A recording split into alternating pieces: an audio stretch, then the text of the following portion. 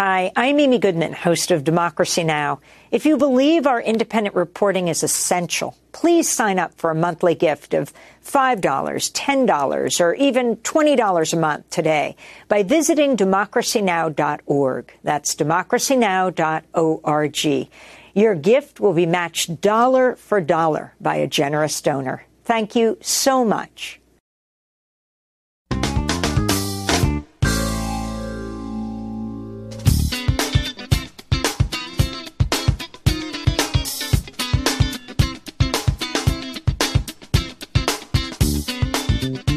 From New York, this is Democracy Now!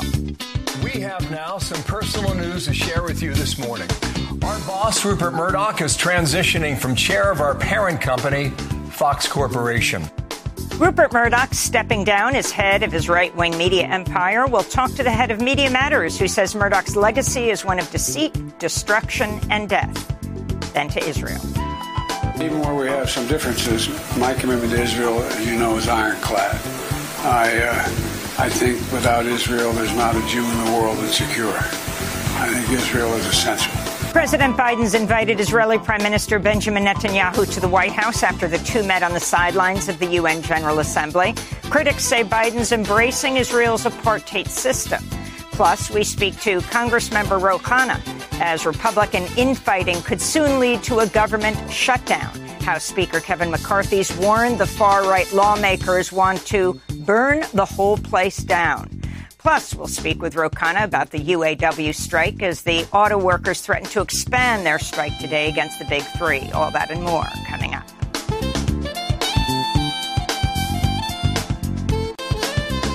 Welcome to Democracy Now!, democracynow.org, the War and Peace Report. I'm Amy Goodman.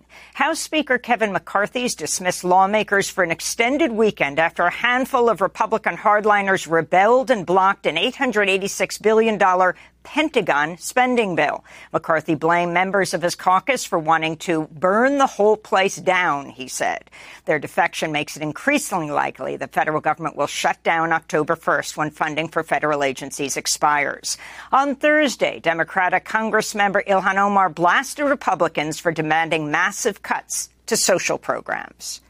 Now they launch some of the most radical cuts to health care, to housing assistance, to food assistance, to the postal office, and nearly every program under the sun, all while doing nothing to rein in our nearly $1 trillion Pentagon budget or the trillions they have handed out to millionaires and billionaires through the Trump tax cuts.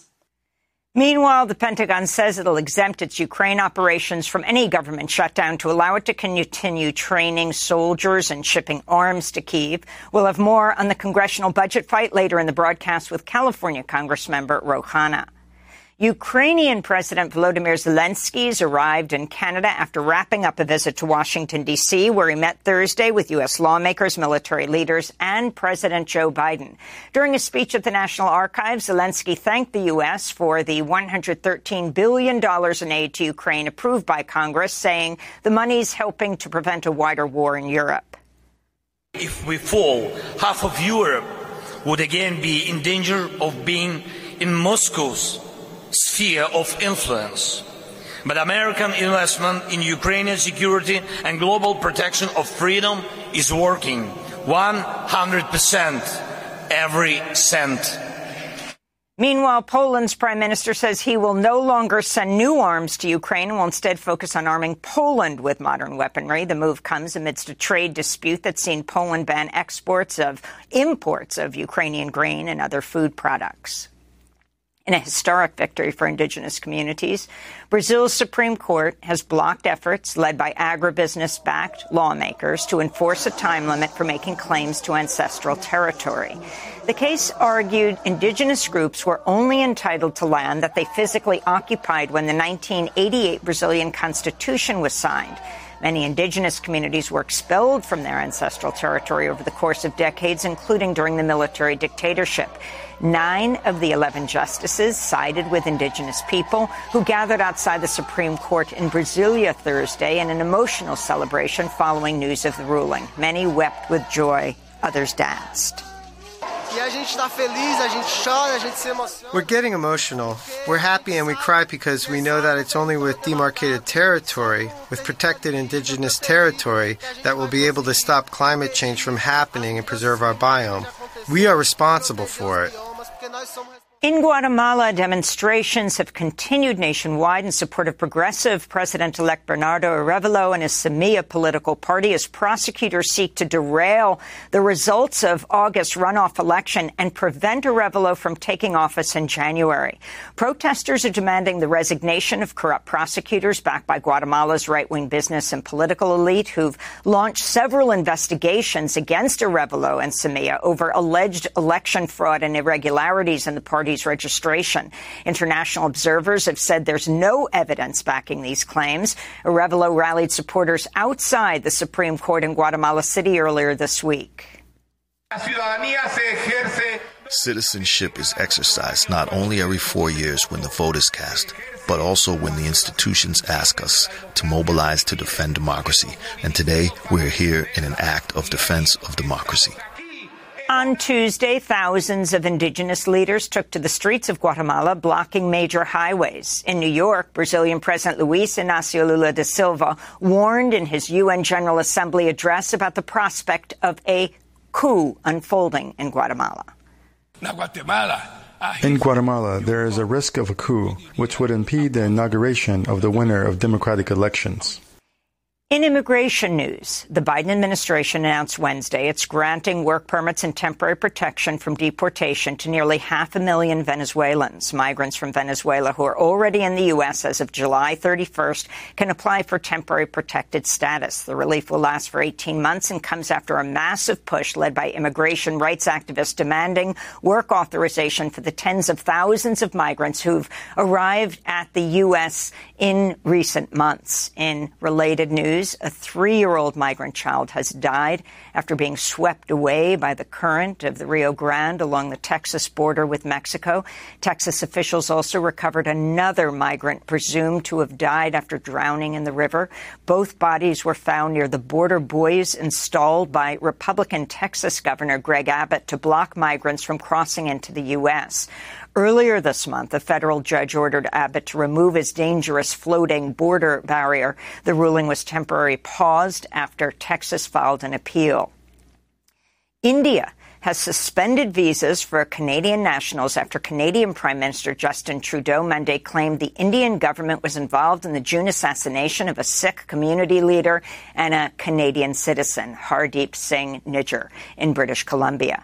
India rejected the claim and accused Canada of harboring Sikh separatist terrorists. Both countries have expelled diplomats. The AP's reporting Canada's claim is based on surveillance of Indian diplomats in Canada and intelligence provided by an unnamed ally from the Five Eyes Intelligence Sharing Alliance, which includes the U.S., UK, Australia, and New Zealand. Billionaire media tycoon Rupert Murdoch announced Thursday he's stepping down as chair of News Corp and Fox Corp and will put his son Lachlan Murdoch in charge. Murdoch's vast media holdings include the right-wing TV network Fox News, which has been plagued by a series of scandals around sexual harassment, as well as reporting lies, including around Trump's loss in the 2020 election. We'll have more on Rupert Murdoch's media empire after headlines. In France, police released journalist Ariane Lavrieux Thursday, 2 days after her home was raided and she was arrested over her reporting. Writing for the website Disclose, Lavrieux reported on a leak that said French intelligence was used by Egyptian forces to target smugglers along the Libya-Egypt border, resulting in the killing of civilians. The reporting says French forces were complicit in at least 19 bombings against smugglers between 2016 and 18. She also wrote about various arms trades in Egypt, Libya, Saudi Arabia, the UAE, and Russia.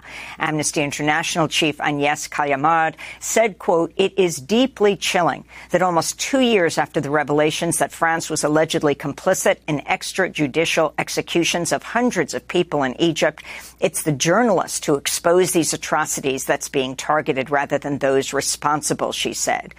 On Thursday, Lavrieux spoke at a news conference at the Paris office of Reporters Without Borders shortly after her release. She deplored the lack of political support for her case and called on parliamentarians to investigate abuses by French intelligence services.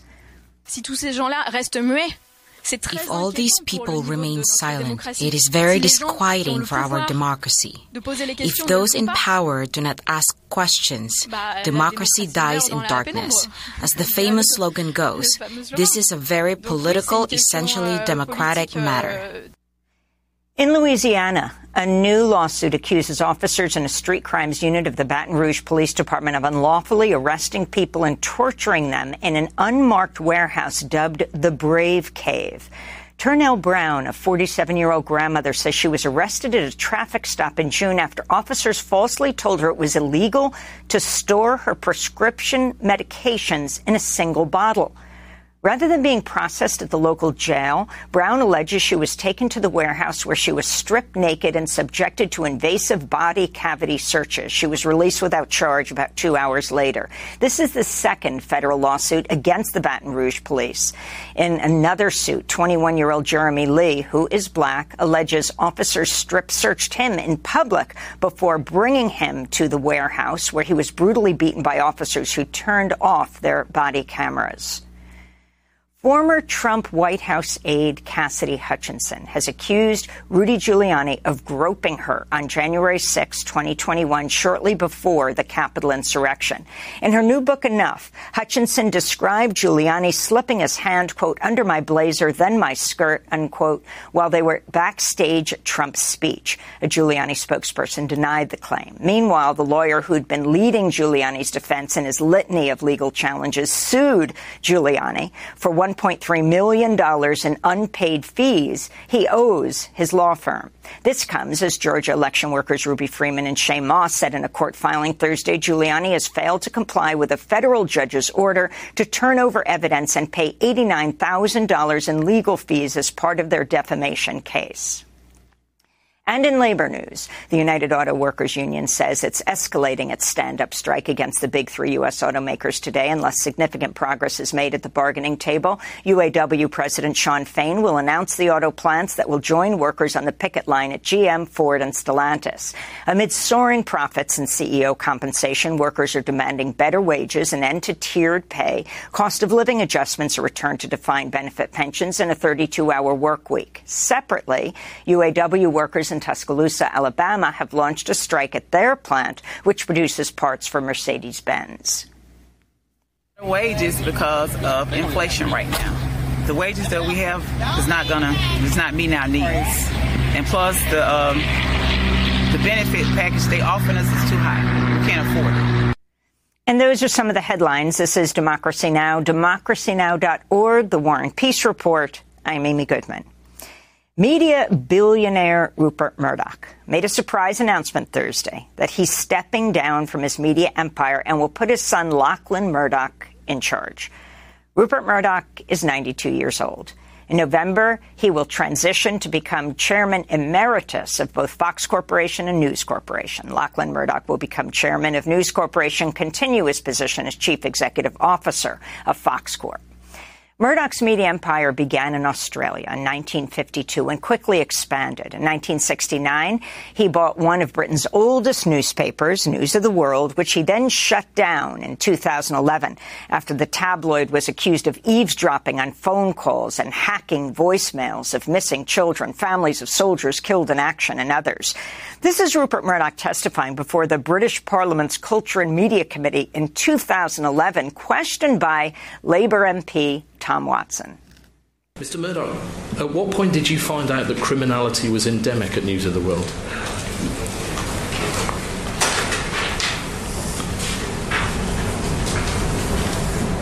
Endemic is a very wide-ranging word, and I also had to be extremely careful not to prejudice the course of justice which is taking place now. That has been disclosed. I became aware as it became apparent. The British Parliamentary Committee concluded Rupert Murdoch and his son James Murdoch showed, quote, willful blindness about the scale of phone hacking at News of the World.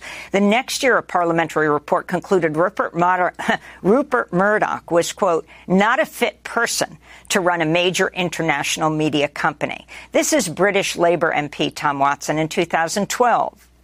And everybody in the world knows who is responsible for the wrongdoing of News Corp. Rupert Murdoch. More than any individual alive, he is to blame. Morally, the deeds are his. He paid the piper and he called the tune. It is his company, his culture, his people, his business, his failures, his lies, his crimes, the price of profits and his power. That was more than a decade ago. Well, here in the United States, critics say the right-wing TV network Fox News, under Rupert Murdoch, has long served as the communications arm of the Republican Party. In the past decade, it's also faced a series of sexual harassment scandals. In 2016, the chair and CEO of Fox News, Roger Ailes, was forced to resign amidst multiple accusations of sexual harassment, along with primetime host Bill O'Reilly. This was Rupert Murdoch's response in 2017 on the Sky News channel, which he founded. How harmful has the whole raft of allegations about sexual harassment at Fox News been for the business? That's all nonsense. There was a problem with our chief executive, over the years, but isolated instance. As soon as we investigated, he was out of the place in hours. Well, 3 or 4 days. And there's been nothing else since then. Rupert Murdoch's resignation comes after Fox News settled a defamation lawsuit with Dominion Voting Systems over 2020 election lies for nearly $800 million. Fox News is still facing a $2.7 billion defamation lawsuit from Smartmatic. Michael Wolff, author of the new book, The Fall, The End of Fox News and the Murdoch Dynasty, reports Murdoch was, quote, frothing at the mouth in anger at Donald Trump. From where we're joined by Angelo Carusone, president of Media Matters. He's closely followed Murdoch and released a statement that Murdoch's legacy of one of deceit, destruction, and death. Welcome back to Democracy Now!, Angelo. It's great to have you with us. Can you respond to the surprise announcement yesterday?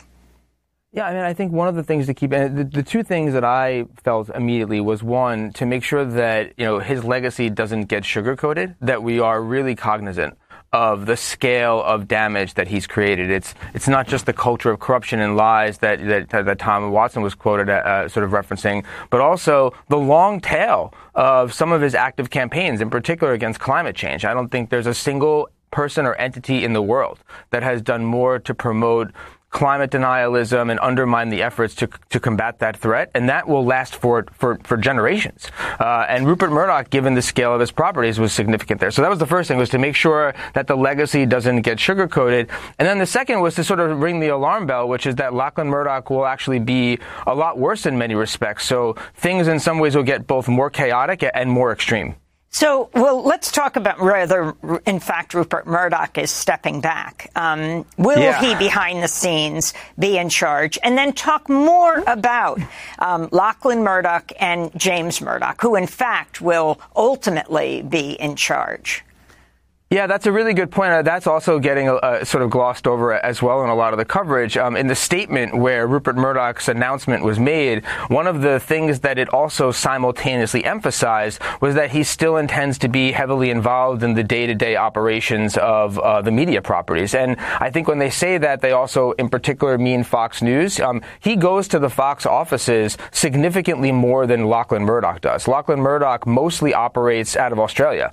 He calls in, to engage in some events, but he doesn't really, run the place in the same way that Rupert Murdoch has. And according to the statement, Rupert Murdoch's still going to be there. So there's going to be a shadow of Murdoch, and I think in some respects the culture will be sustained in part because his presence.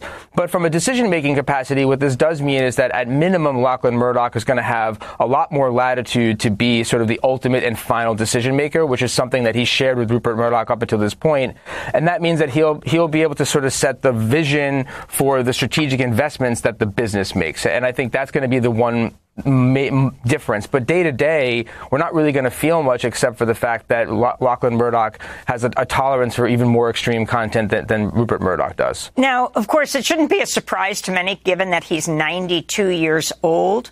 But some are saying that the reason he stepped down so quickly, the surprise announcement, was because he doesn't want to testify in the Smartmatic case. Explain what happened. I mean, you have this corporation that now has to pay nearly $800 million to Dominion, and explain what that was about. And now Smartmatic, $2.7 billion. So it's really hard to overstate just how damaging for Fox Corporation Rupert Murdoch's deposition was in the Dominion case. It was actually a devastating deposition that had consequences not just for the case, but also for the future of his companies. Just before the deposition started, Rupert Murdoch and Lachlan Murdoch were actually going to remerge his companies. Fox Corporation and News Corp were in the process of being remerged.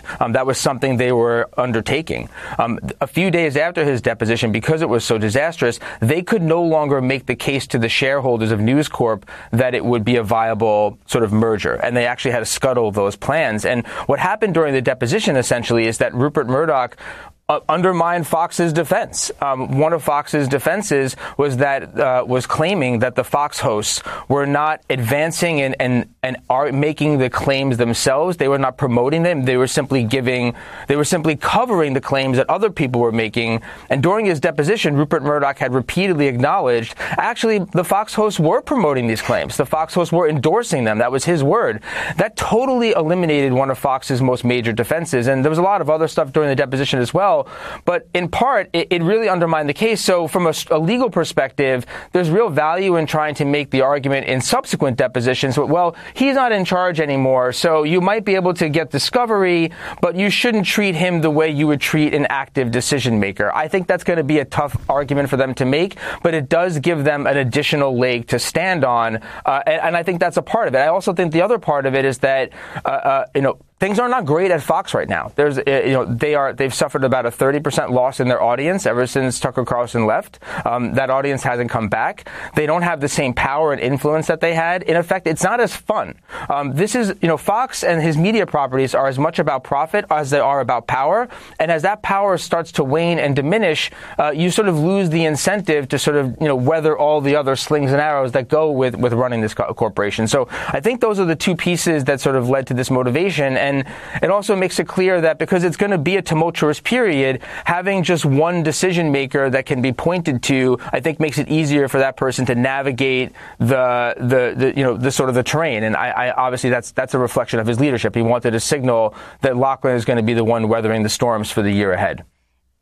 It might surprise many to hear that Rupert Murdoch hates Donald Trump.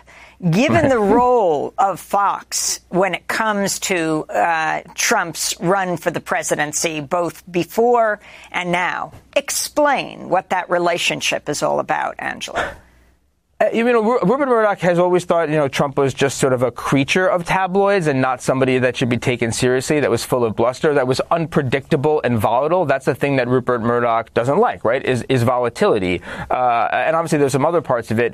But one of the things that Fox News did is they sort of built the demand amongst the Republican base for the types of claims that Trump were then echoed and that made him popular. The Fox News made Trump acceptable to the Republican Party, and Fox News introduced a lot of the lies that Trump then parroted during the 2016 election. So one, sort of, Rupert Murdoch had a hand in making the Republican Party more extreme. And then on top of that, as Trump started to, when there was that first tussle during the 2016 primaries where Trump started to criticize Fox for not being supportive of him enough, Trump won that fight. He was able to leapfrog Fox News, speak directly to the Fox News audience, and get the Fox News audience to kind of pressure Fox to be more supportive and sympathetic to Fox. So ever since then, there's always been this weird tension where Rupert Murdoch accepted that even if he didn't really like him, he could use him. So in the early days of the Trump administration, Rupert Murdoch spoke to him regularly. In fact, he was trying to pressure Trump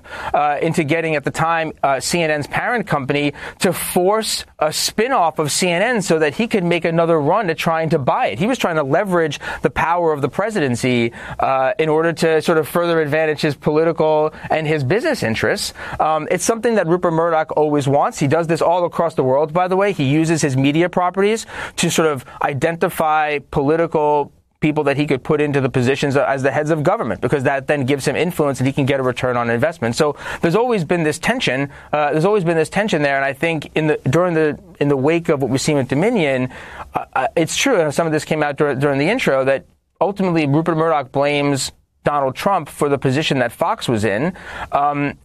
He's wrong about that. It was an active decision by Fox to amplify and help build the case that the election was stolen based on these fabrications and lies.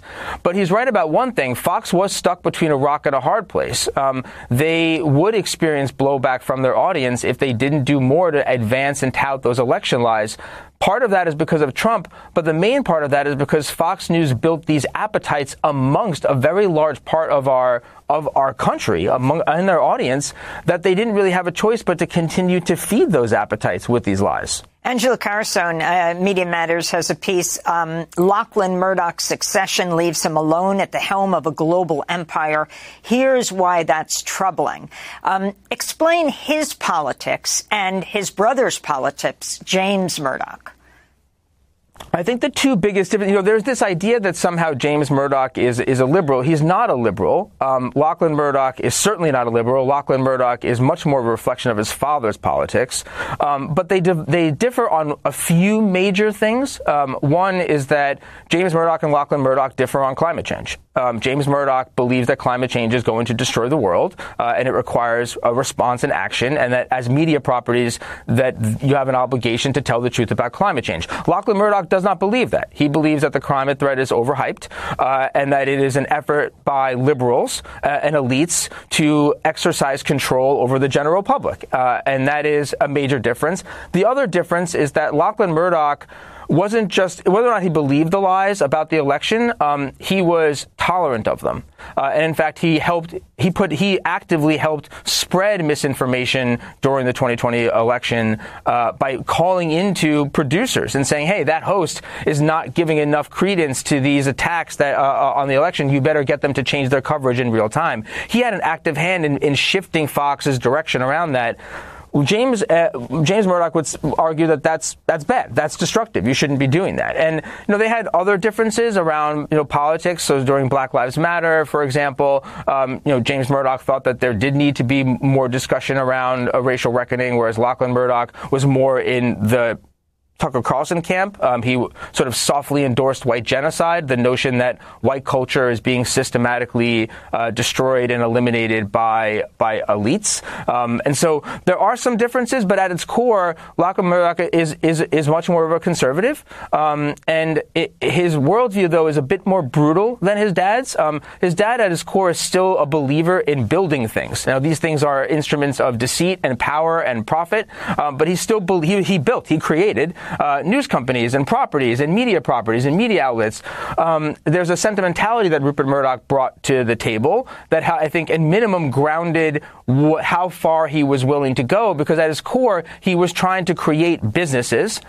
Lachlan Murdoch, in effect, is a bit more of a nihilist. And that means that there's not much of a core there that will tether him. If it serves a short-term interest, he will engage in it, and he doesn't really bring a sentimentality to the businesses that his father did. And what that does mean is that they'll burn brighter and hotter. Angelo, the New York Times reported James Murdoch has raised the possibility he would seek to rally his two sisters to vote with him to wrest control of the company away from Lachlan after their father's death.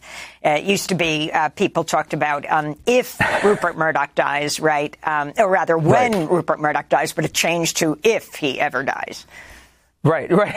Yeah, I mean, that's a real thing, by the way. I mean, the way the companies are structured, they're owned by a trust. And the trust, Rupert Murdoch exercises total control over the trust while he's alive. But when he dies, each of his children get an equal vote, and there are 4 of them. And so really just James has to rally his siblings, and Lachlan wouldn't be in control anymore. That's an important thing to consider for what it means for Lachlan's tenure. What it does mean is that he doesn't have a long runway. way. If you're Lachlan Murdoch and you're in control and you have the reins and you have this massive, set of properties and all of these resources to make investments, you know that your time is limited and that the clock is ticking. And so it's in his interest to make as many moves as he wants as fast as possible, so that he has a chance to do them, because he does know that right around the bend, James is going to try to wrestle control of the company away from him. So this succession battle is actually not over. We're basically in the semifinals right now. But when Rupert Murdoch passes, there will be an additional succession battle. I think what Lachlan is hoping is that he can readjust or maneuver the company in a way that somehow he's able to insulate himself from a succession battle or spin off the things that are most important to him. There was some talk a while ago about spinning off Fox and buying it through a separate company.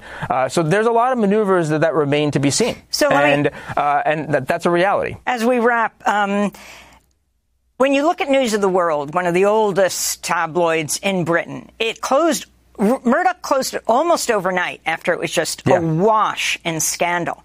You have Michael Wolff, who just wrote a biography of Rupert Murdoch, who told Vanity Fair, speaking about Fox, I think it will cease to exist in the present form. Do you see that possibly happening? I mean, could Fox be sold off, to someone like Elon Musk, right? He'll drop FO, it'll just be X. Yeah, I do think that Fox News in its current form will no longer exist, and we're starting to see that happen.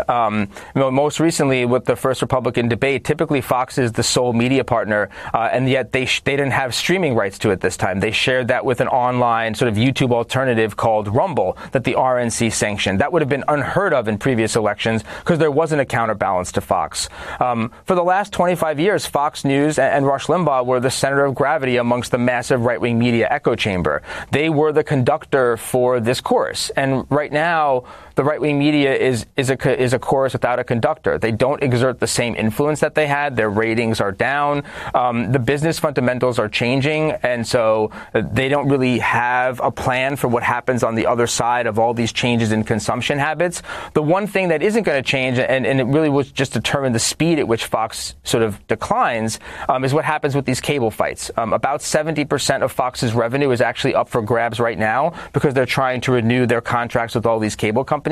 They're trying to get massive increases in what cable companies pay them. If they're successful at doing that, then Fox News will look and feel the same for at least the next 6 years.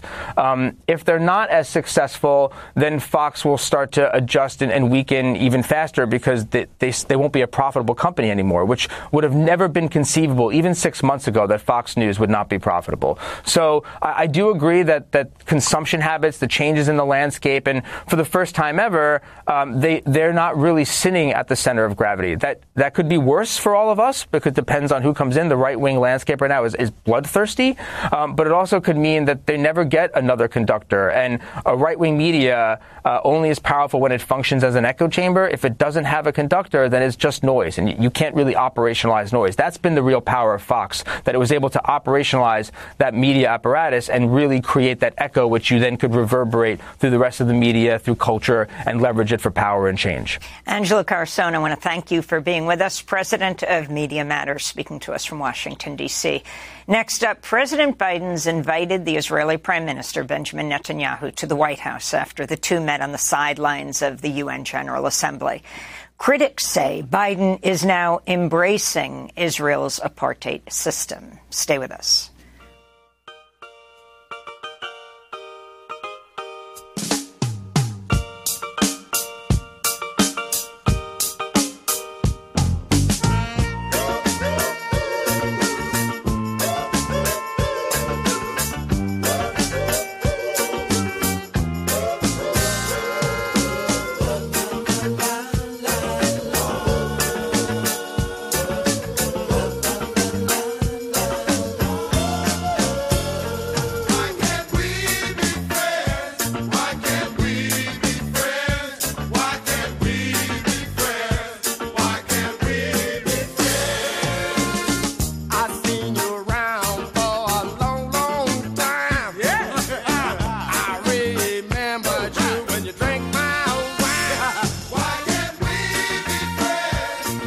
Why can't we be friends by war? This is Democracy Now!, democracynow.org, the War and Peace Report. I'm Amy Goodman. Protesters are planning to gather today outside the United Nations, where Israeli Prime Minister Benjamin Netanyahu is scheduled to address the UN General Assembly. On Wednesday, President Biden met with Netanyahu on the sidelines of the UN General Assembly in their first meeting since Netanyahu returned to office in December as head of the most right-wing government in Israeli history. Biden reportedly invited Netanyahu to the White House for a future meeting. In recent months, the Biden administration's criticized the gutting of the judiciary by Netanyahu's far-right government and its expansion of illegal settlements in the occupied West Bank. But the Biden administration continues to send Israel $3.8 billion in annual military funding to help Israel run what many human rights groups describe as an apartheid state. So far this year, Israeli forces have killed at least 240 Palestinians, including 6 on Tuesday, the day before Biden and Netanyahu met. This is President Biden speaking as their meeting began. We're going to discuss some of the hard issues, and that is upholding democratic values that lie at the heart of our partnership, including checks and balances in our systems, and preserving a path to a negotiated two-state solution, and ensuring that Iran never acquires a nuclear weapon. Because even where we have some differences, my commitment to Israel, as you know, is ironclad. I think without Israel, there's not a Jew in the world that's secure. I think Israel is essential. During the meeting, President Biden also pushed for Israel to reach a deal to fully normalize relations with Saudi Arabia. Today's protest against Netanyahu is scheduled for 4 p.m. outside the United Nations. A key organizer of that demonstration is Jewish Voice for Peace. Beth Miller, the political director of JVP Action, spoke to Democracy Now! This morning, Israeli Prime Minister Benjamin Netanyahu is going to be addressing the United Nations General Assembly. And he's going to be attempting to justify his government's violence and racism against Palestinians. And he's almost certainly going to falsely claim that his government's brutality against Palestinians somehow protects Jews. That is simply not true. So today, the New York City chapter of Jewish Voice for Peace is taking to the streets in front of the UN to protest Netanyahu and Israel's apartheid government. Right now, the Israeli government is demolishing Palestinian homes, throwing Palestinian children into military prisons, locking millions of people in Gaza under military blockade. So we're going to be making it clear that no leaders of this government, including Netanyahu, are welcome in New York City. More importantly, that it's time for the U.S. government to end the flow of $3.8 billion every single year to the Israeli military. We're joined now by two guests. Alex Keynes, a senior reporter for Jewish Currents. His new piece is titled Biden's Legacy Will Be Apartheid. And Yusuf Munayir is a Palestinian-American analyst, head of the Israel-Palestine program at Arab Center, Washington, D.C. We welcome you both to Democracy Now! Alex Keynes, let's begin with you. That title, Biden's Legacy Will Be Apartheid. Yet many would say that Biden has been critical of this, what many describe as Israel's most far-right government in its history. Talk about the significance of this meeting with Netanyahu this week and inviting him to the White House. Thanks, Amy. So the meeting at the UN General Assembly was notable for where it was not. It was not at the White House, and that was taken in Israel and the United States as a rebuke of Netanyahu for pursuing a far-right agenda to gut the power of the Israeli judiciary, which Biden is very concerned with because Biden sees Israel as a fellow liberal democracy. So the fact that the meeting took place at the UN General Assembly rather than at the White House was a sort of symbolic rebuke. And Biden's State Department has issued many statements of condemnation of Israel's plans in the West Bank when they build illegal settlements and legalize outposts that were previously under Israeli law illegal and as well as kill Palestinians, including Palestinian Americans. The State Department has repeatedly told Israel to calm down the situation in the West Bank, but these are merely symbolic rebukes. The Biden administration has refused to even think about conditioning U.S. military aid to Israel on respect for Palestinian human rights. They have shielded the country from pressure at the United Nations over its illegal settlements and have continued to stress the importance of the U.S.-Israel alliance. So we should be clear that that Biden is deeply uncomfortable with this far-right Israeli government because it has an agenda at odds with how Biden conceives of Israel, but he continues to support Israel with money and diplomatic support. And so when Biden says his support for Israel is ironclad, it basically means that his support for Israel is unconditional, even as it consolidates an apartheid rule in the occupied territories and escalates ethnic cleansing processes that are going on right now. And the issue of Saudi Arabia, when Joe Biden ran for president, he said he would make MBS, Mohammed bin Salman, the crown prince of Saudi Arabia, a pariah for the assassination of the Washington Post columnist Jamal Khashoggi, among other human rights issues. But now the U.S. pushing for normalization of relations between Israel and Saudi Arabia. Yeah, Biden believes that the fundamental root of the sort of conflict in the Middle East that Israel is involved with is Arab rejection of Israel as a Jewish state. And so as a result, he's doubling down on Trump-era normalization deals known as the Abraham Accords, in which Israel, in exchange for dropping plans to declare annexation of the West Bank, Israel normalized ties with the United Arab Emirates as well as Bahrain, Morocco. And so when Biden came in, he decided to pursue this. And now with Saudi Arabia, he's looking to basically bring Israel, Saudi Arabia together with some serious U.S. guarantees of there's talk of U.S. defense treaties with both Saudi Arabia and Israel, which would bind the U.S. to sort of come to the defense of these two repressive countries.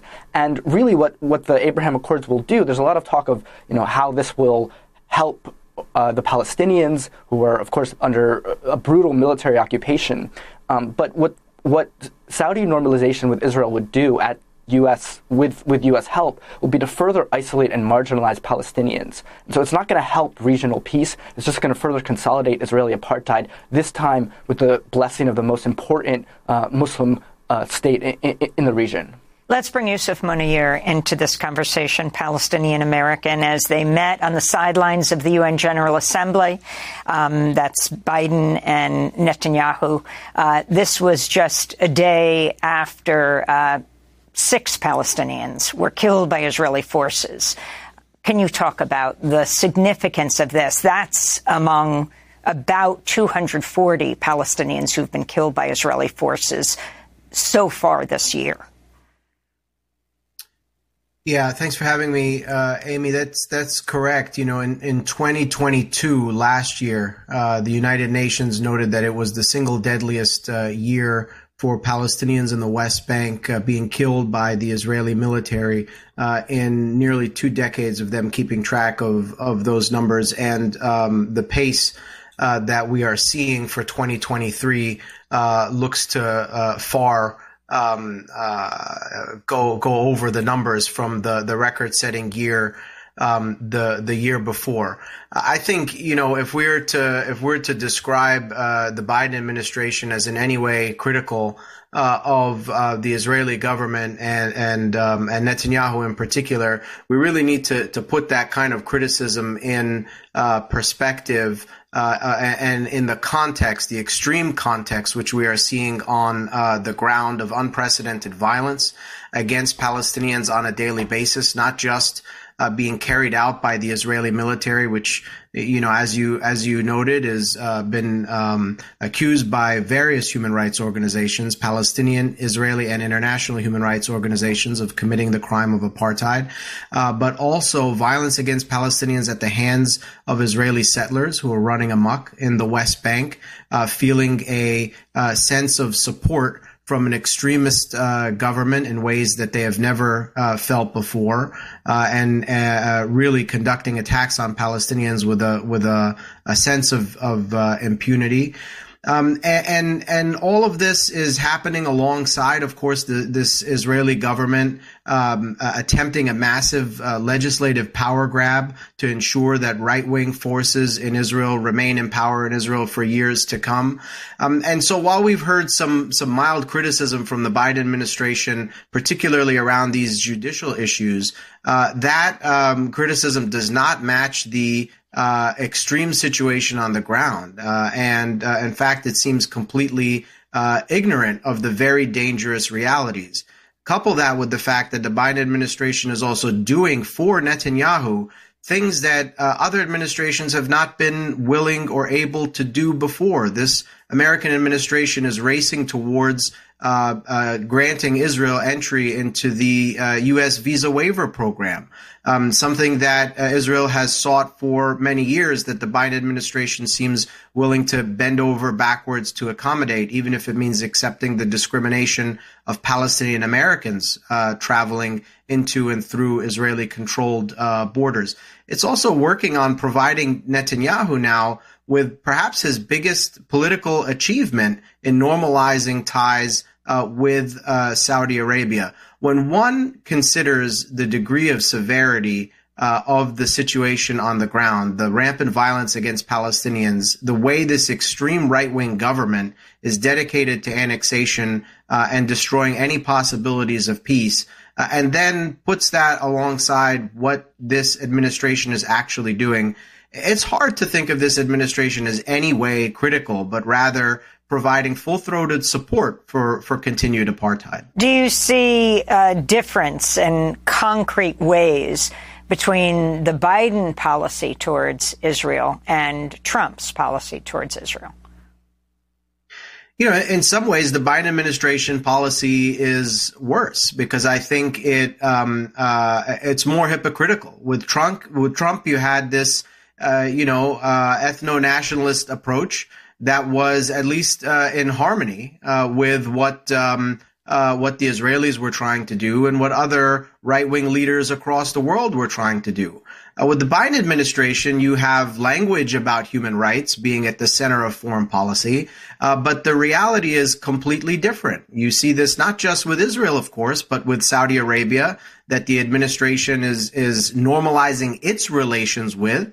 After calling, them a pariah a few years ago. You see that as well with India, which has just been accused of a gruesome act of transnational repression in neighboring Canada.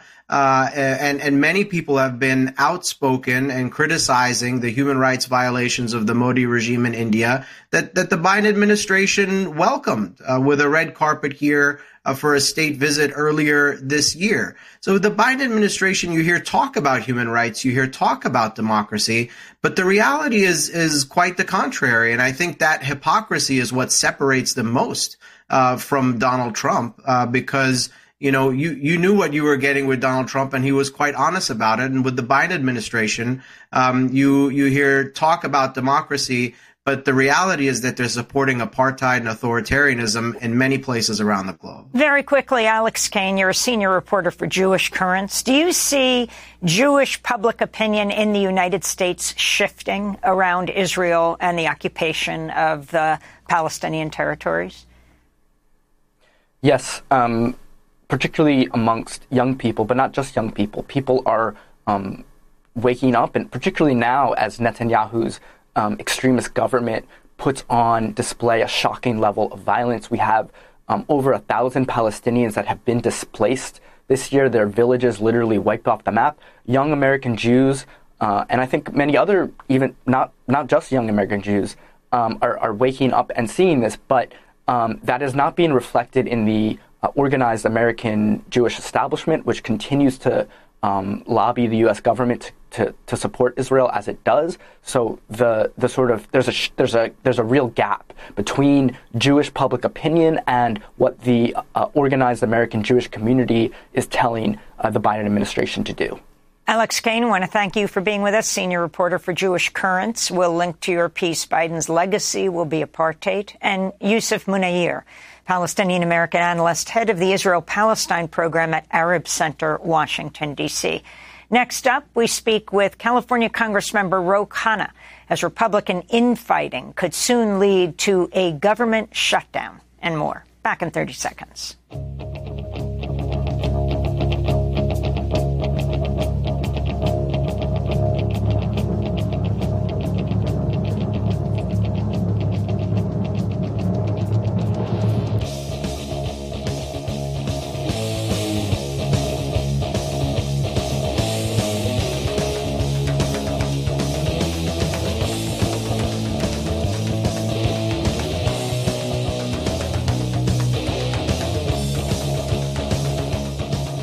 Children of the Grave by Black Sabbath. This is Democracy Now! I'm Amy Goodman. We turn now to Congress and the shutdown showdown. House Speaker Kevin McCarthy has accused right-wing extremists in the House of wanting to, quote, burn the whole place down after a handful of Republican hardliners rebelled and blocked a Pentagon spending bill. It's become increasingly likely the federal government will shut down October 1st because fighting within the Republican caucus has prevented McCarthy from being able to pass any spending bills.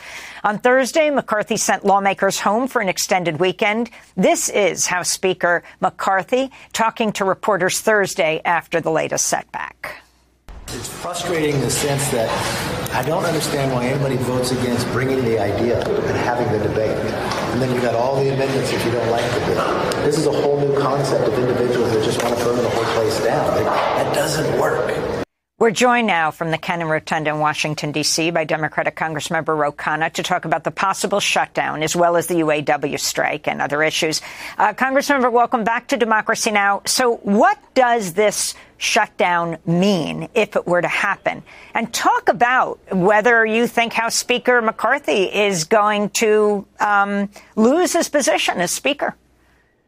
Amy, it's chaos here. The sad thing is it has a real impact on Americans. If you need a Social Security check or you need something from the government, now it's a 35-minute wait time. It could be hours wait time to get anyone if the government shuts down. Our military would not get paid if we cannot pass a defense appropriation bill. Millions of workers in the federal government wouldn't get paid. Now, they may get back pay, but if someone is living on $50,000, $60,000, how are they going to pay rent? How are they going to pay mortgage? So it is highly irresponsible. Just this morning, we finally have one Republican, Mike Lawler, saying that he may side with Democrats, sign a discharge petition to get the government funded. If we can get 5 or 6 reasonable Republicans to do that, we can avert this crisis. But McCarthy has just failed to do the most basic function of a Speaker of the House, keep the government open and functioning. What does it mean when the government shuts down? Explain who gets affected right off October 1st. Well, all the federal workers get affected. As I pointed out, military personnel would not be paid. You would not get pay if you're a federal employee. This will impact the level of services that people get at the parks. It'll impact the level of services they get if you need a Social Security check or you need a government assistance for anything. It will impact our immigration services at a time where the Republicans are screaming, saying that we are not processing immigration cases fast enough. This would slow that down. So it would just be a total self-inflicted injury that would make life much harder for ordinary Americans, particularly for people who serve in our military or in the federal government in any way. You talk about the military. You also have what's going on in the Senate right now with the Alabama former football coach, now Senator Tuberville, stopping the confirmation of top military officials. Explain how that works in coupling with the surprise that House Republican members are no longer supporting funding the military.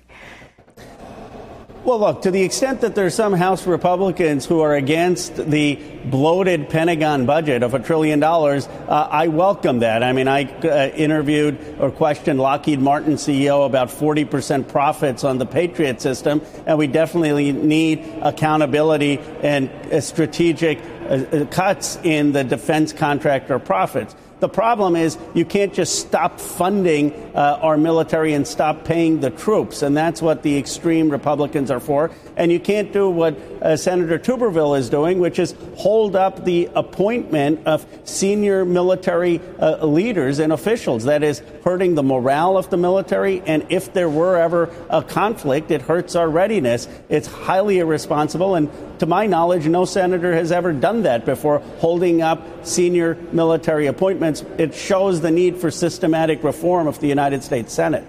Congressmember Khanna, let's talk about the historic United Auto Workers strike, which just marked a week since close to 13,000 auto workers walked off the job.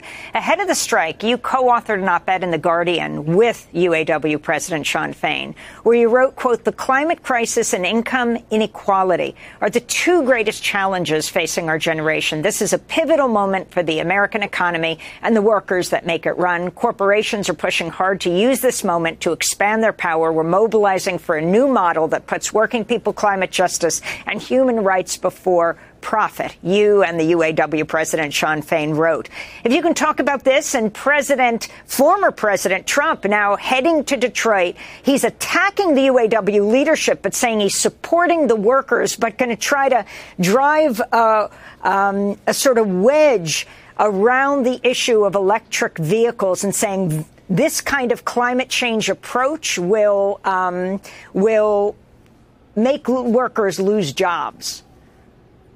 Amy, Shawn Fain is an American hero. He's not just speaking out for UAW. He's speaking out for what the working class has wanted for the last 4 decades. That's what I heard on the picket lines when I was out with UAW members in Wayne, Michigan, and in Toledo, Ohio. I mean, what Shawn is saying is these CEOs are making $30 million, 300 to 1, the median worker wage. That is up from 20 to 1 in the 1960s. These big 3 auto companies are making $21 billion in profits. They are taking that money and putting $5 billion in buying their own stock to enrich their shareholders. And yet for workers, many of them are not whole from the cuts they had in 2008, where they voluntarily agreed to reduce their salaries because of the Great Recession. They still have not been made whole for that. It is wrong. It's a symptom of the gross income inequality in this country, and Shawn Fain is finally standing up to it. He's going to win. There is no two sides to this. They should agree to the increases that Shawn Fain wants. In many cases, that's just going to bring people up to the 2008 levels if they're temporary or part-time workers.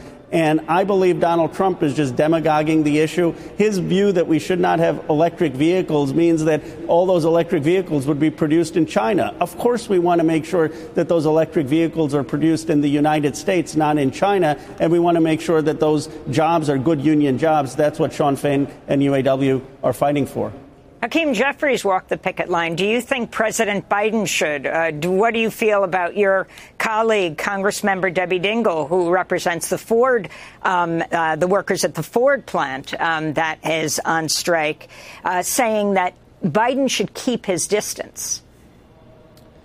Well, I thought Hakeem did a great job, and Catherine Clark coming out. I'd love to see other members of Congress go out to the picket line. It would be good for President Biden to come out either to a union hall. He could go out to UAW Local 900 or to a picket line. I know the logistics are hard. I think what Congresswoman Debbie Dingell meant is that the president and his team shouldn't intervene in the negotiations. The UAW has the upper hand. We should strengthen that hand and side with them and not try to preempt their negotiation in having a deal that doesn't get what the workers really need. Congressmember Khanna, you serve as co-chair of the Congressional Caucus on India and Indian Americans. Can you talk about this growing dispute between Canada and India after the Canadian Prime Minister Justin Trudeau publicly accused Narendra Modi and the Indian government of assassinating a Canadian Sikh leader shot dead outside his temple in June? Canadian officials told AP Trudeau's claim was based in part on surveillance of Indian diplomats inside Canada collected by Five Eyes Intelligence Sharing Alliance. Can you respond to the allegation against Modi? Well, there are, of course, very serious allegations, and I echo what Jake Sullivan and our State Department have said, that the United States needs to cooperate in a transparent investigation, and we expect a transparent investigation, and then whoever the perpetrators are to be brought to justice. But there has to be full transparency, and there has to be all the facts that come out, and obviously they're very serious allegations. And I do think that Jake Sullivan and the State Department are taking it seriously. California Congressmember Ro Khanna, we thank you so much. I'm Amy Goodman. Thanks for joining us.